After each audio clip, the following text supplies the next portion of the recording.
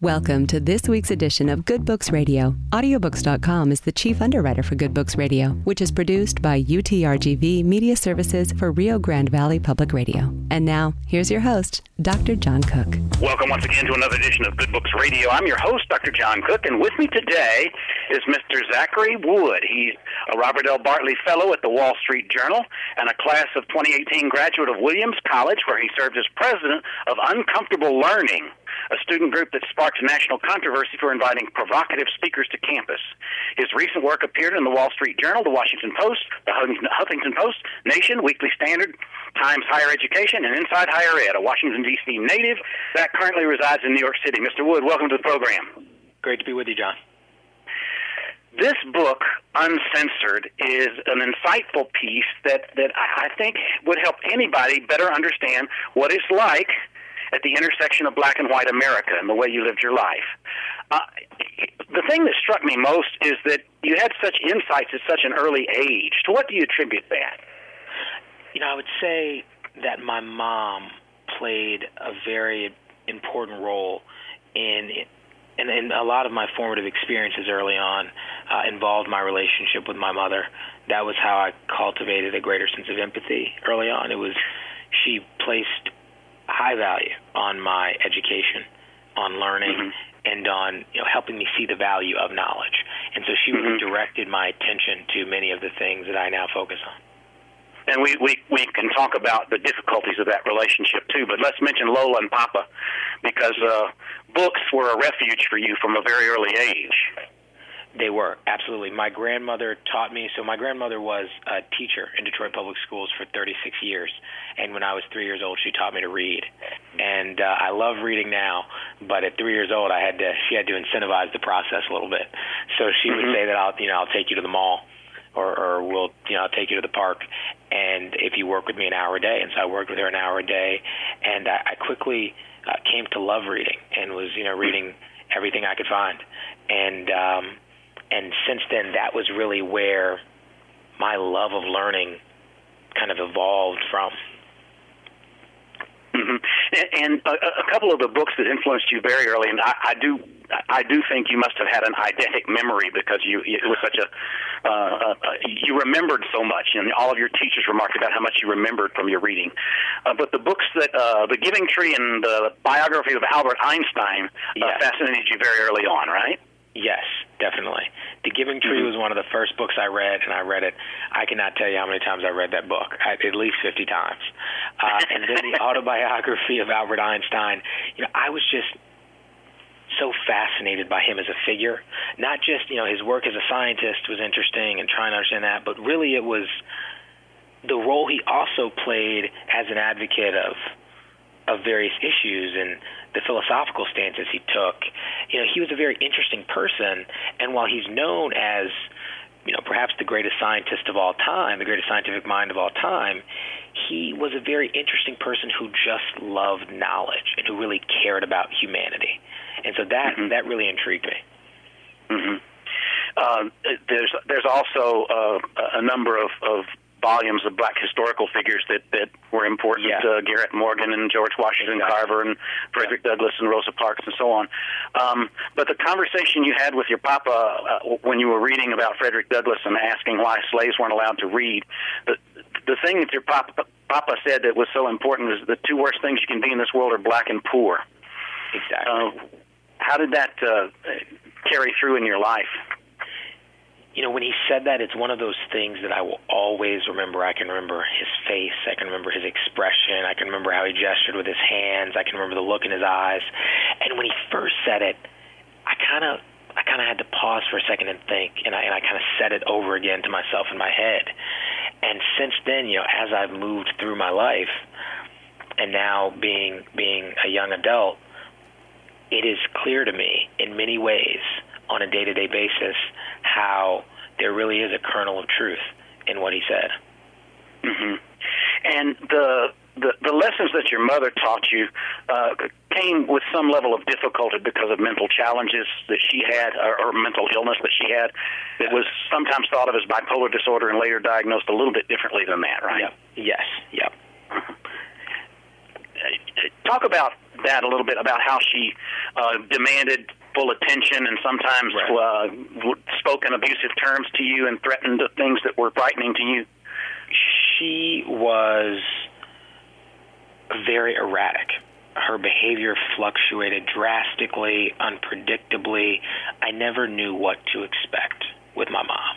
I would wake up in the morning and I'd have to read the cues, I'd have to read the signs, I'd have to pay attention to her body language, how she was acting, and quickly try to tell, okay, is today going to be a good day or a bad day? Is today going to be a day where she wants to go see 3 movies and go to the arcade and go go-kart racing? Or is today going to be one of those days where she lays in bed all day crying and asking me repeatedly if I hate her, if I love her, if her family cares about her? Or is this going to be one of those days where she yells at me as loudly, as forcefully as she can for hours on end? Now, that was something I had to learn how to decipher so that I could prepare myself for it, because, it would change and there was no way to know. So it made me very attentive. I learned to really pay attention to people. I had to always make this extra effort to understand her, to be patient with her. And I think it has played a very significant role in my ability now to step outside of my comfort zone and really do things, especially with respect to uncomfortable learning and difficult conversations, that people just find to be too challenging. She was wily in a way, in that she was institutionalized sometimes and given medication that would help her be more moderate. But she knew how to play the game in front of others, and you picked up on that. Yes, my mom was very good with people. She was excellent at building rapport. She knew whomever she talked to, if she desired to do so, she knew exactly what to say. She knew exactly how to say it. She knew how to move conversations along. She knew what people wanted to hear. And so she could always flip that switch. I can remember times where she would be in the middle of an outburst, just yelling at me, and it would be an hour into this yelling, and I'm sitting there trying not to cry. This is when I'm 5, 6 years old, and then the phone rings, and when she picks up the phone, her voice sounds incredibly pleasant, very professional, very polite, genuine, and it was something to see, her ability to do that at the drop of a hat. And so you had that great role model, and then about 4th grade, I think it was, you were getting great grades, but your teacher wrote on your report card that you were disrupting the class by asking so many questions, and that infuriated your mom so much that she saw to it that you got into a white suburban school, Grosse Pointe Academy, right? Yes, exactly. She wanted to make sure that I was receiving a great education, and she did not like the idea that my teachers saw my questions and my outside reading as a problem. Mm-hmm. Okay. So when you began living in this world, white suburban kids who were middle class and above, how would you describe your survival techniques?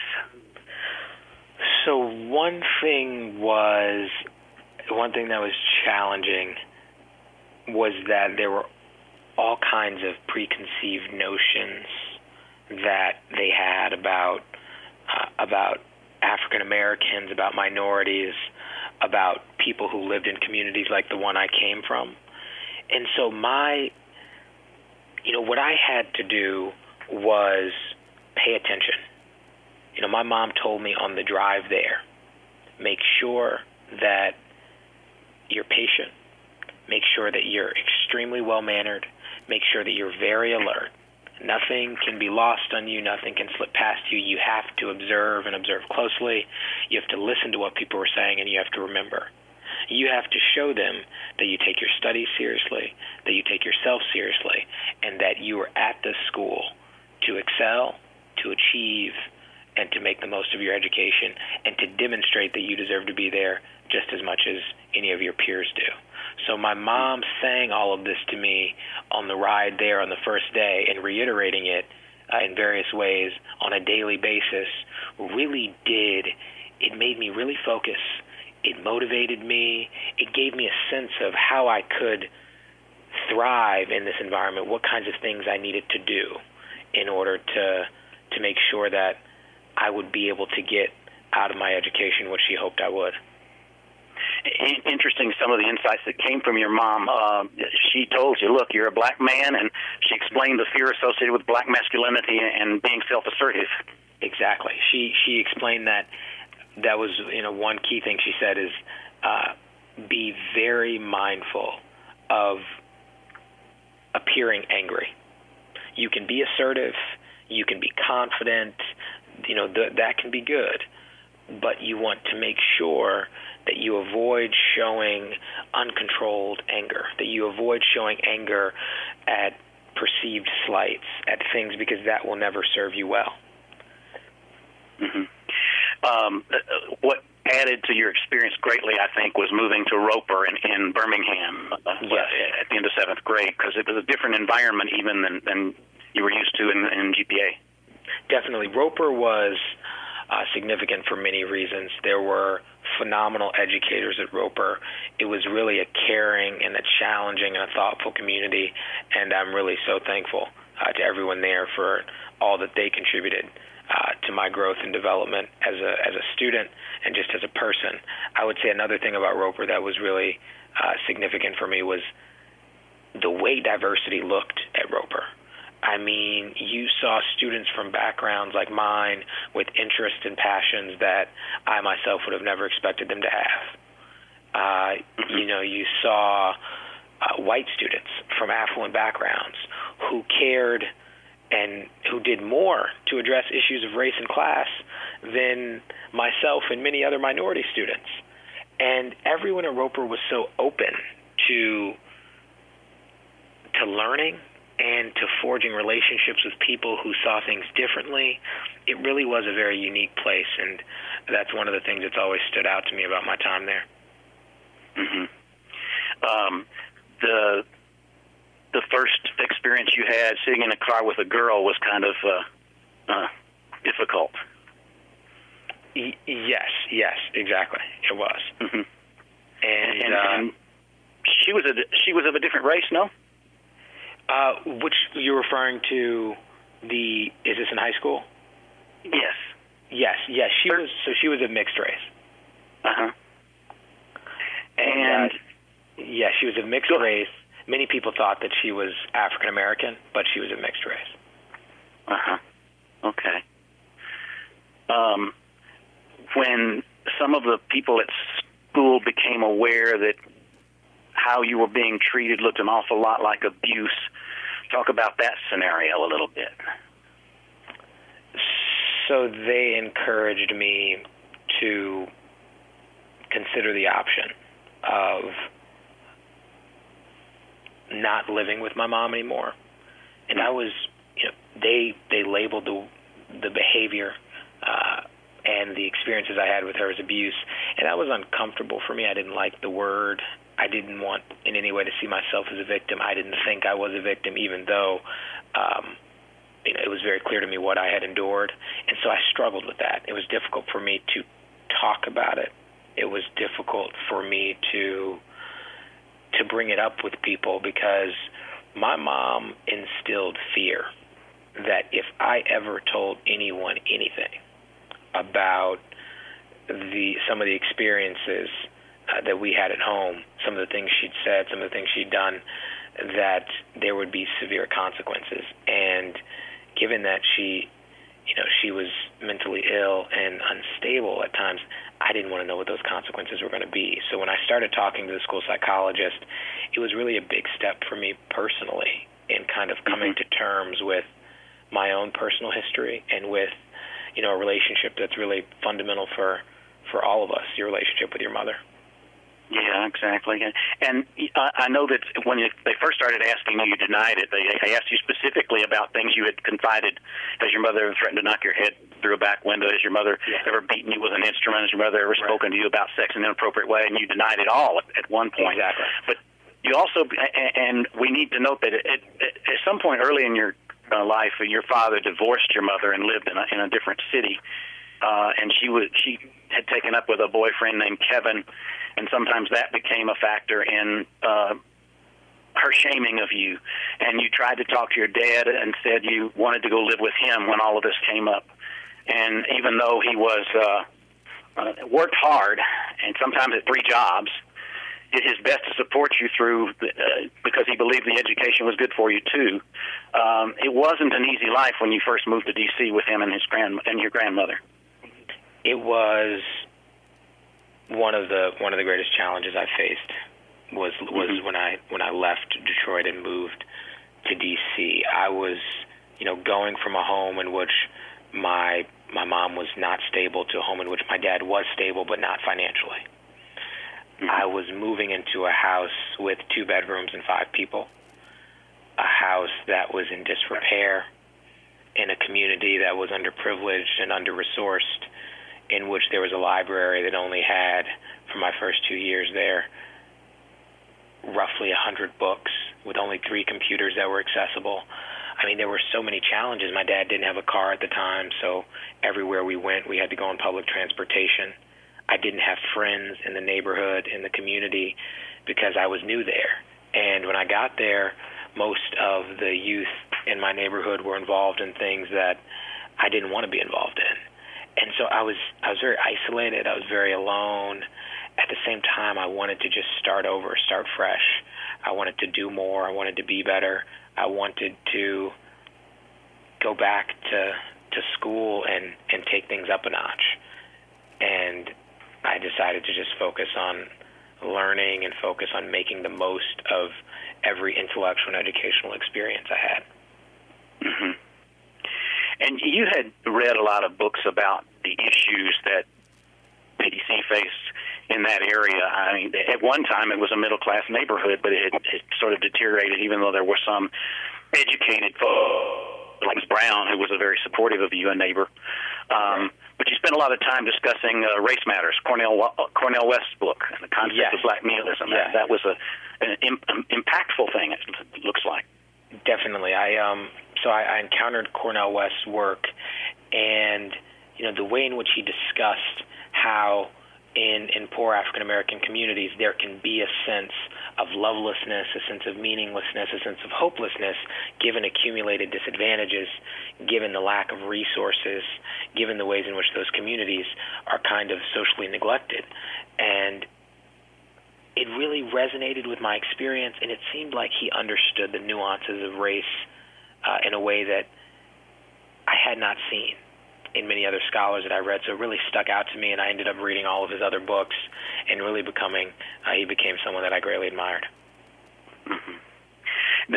There's several poignant things in this book that really struck me and made me think. But one of them was the thing that most people who have never lived in poverty don't understand is how expensive it is to be poor. Right, yes.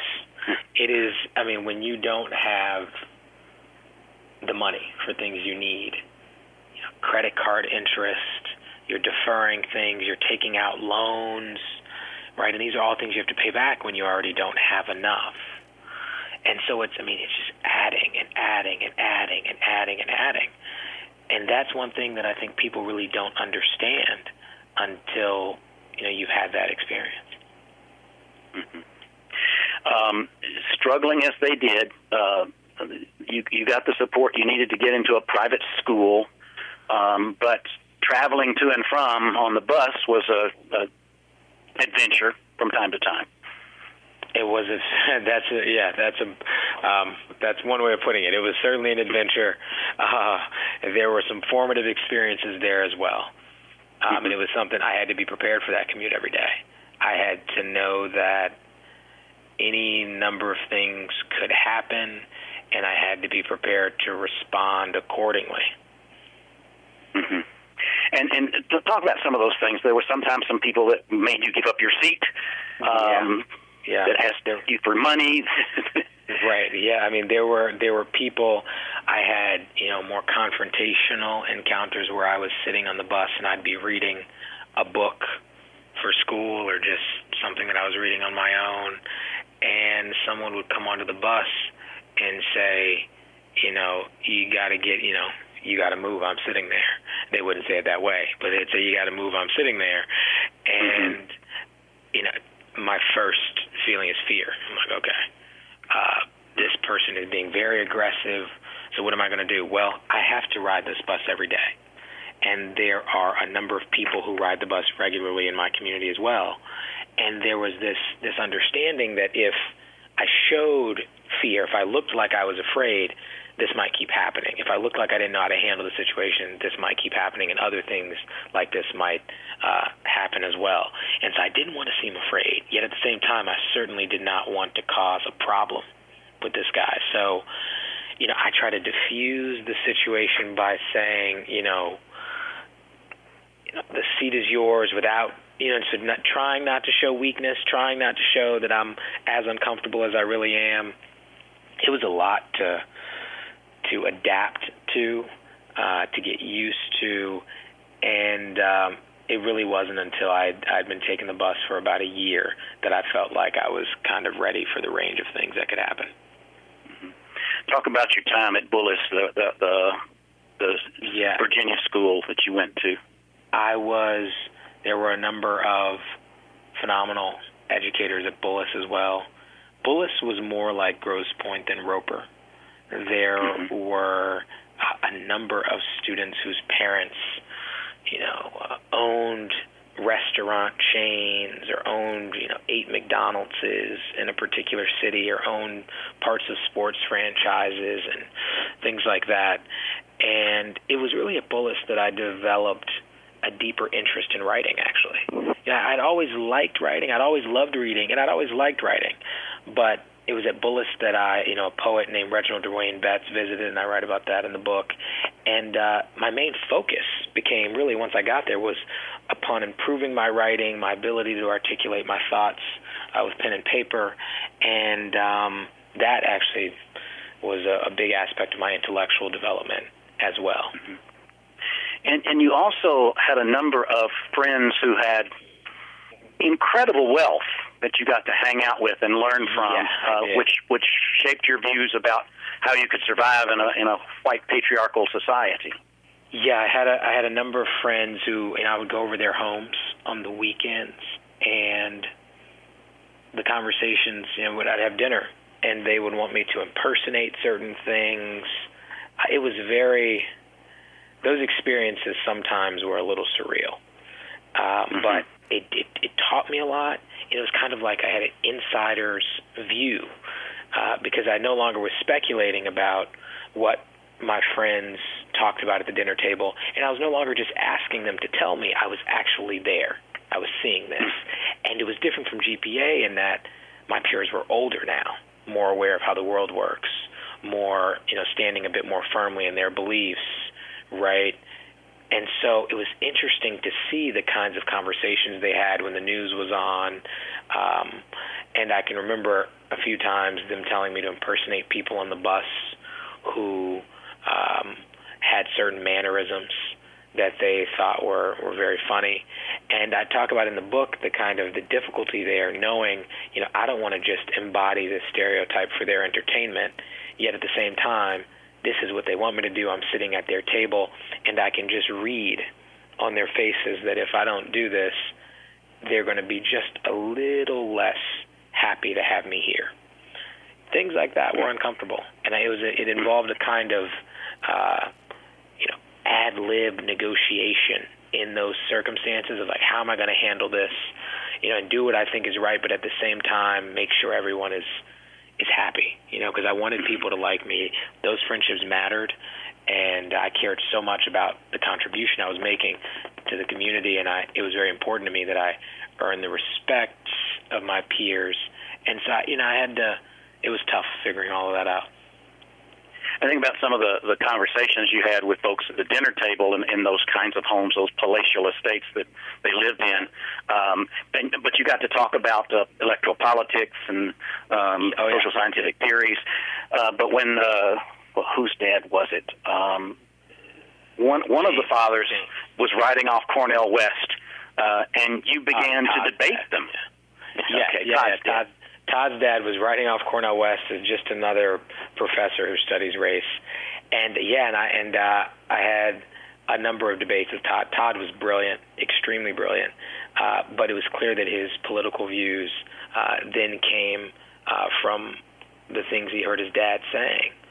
And so we started, Todd was very competitive. We were both competitive. He's one of perhaps maybe the most competitive peer I've ever had. And so he did not like the idea that I had, read these things about race that he wasn't familiar with. And so he actually came around to saying things like, okay, so tell me more about this, or like tell me what I can look at to read, to what can I read on this so that I have a better understanding, so that I can keep up and we can keep arguing. And so he knew that I admired Cornel West, and within a couple weeks he actually went and bought Cornel West's book, Race Matters. That's great. I think the thing that strikes me as I get into the second half of the book, when I was reading this last week, is that debate became a way of recognizing that you can look at both sides of an argument, even the side you disagree with. Exactly. It's a way of building an better understanding of your opponent, and further developing your ability to articulate what you think. Mm-hmm. And I guess what I became aware of, and I grew up in white southern United States, and we're swimming in racism without even knowing, or without even being aware of it. The racism and sexism are stacked against black people and always have been. Yes, it's. I think we're at a point in this country where we can have a very nuanced conversation about race. There are many ambiguities, there are many subtleties. There are still very overt forms of racism that are problematic, and we see that. But it's important to pick up, too, on the things that, the undercurrents, things like microaggressions, slights, assumptions that are made, and how that puts this added pressure, this added weight on African Americans, on minorities, because they know that certain things are assumed about them when they walk into the room, and so they're constantly, they have to be aware of it. If they're applying for a job, they have to be aware of it. If they're, interviewing for college, they have to be aware of it. If they're filling out an application, they have to be aware of it. Oh man, is the sound of my name, is my name going to make them look twice at my application? Is my background going to make them assume certain things about me? I mean, there's just so many things that are going on in your head, this added, pressure, and it really takes up a lot of your bandwidth. You made a big mistake late in your high school career, helping help some of your friends in a way that you thought would be useful to them by writing a letter for them to get into a certain college in the name of someone else. Exactly.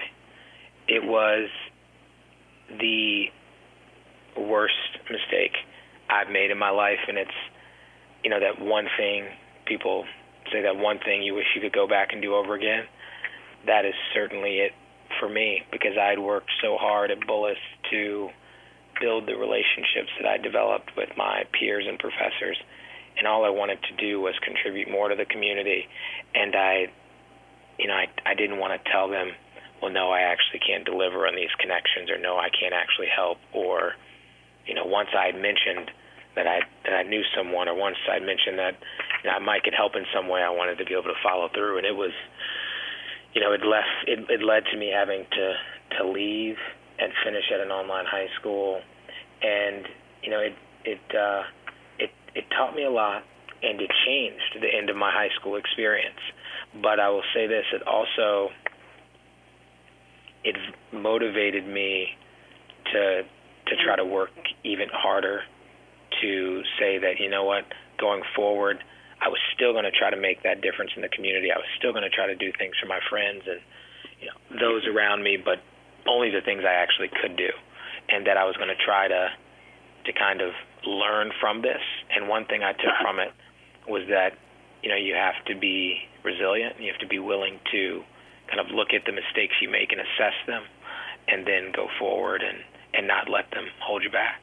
And let's take that lesson forward. It's been a pleasure, Zach. Thank you so much for having me. Great conversation. Thank you. Good Books Radio is a production of University of Texas Rio Grande Valley as a service to the community and to public radio. I'm your host, Dr. John Cook. Thanks for listening.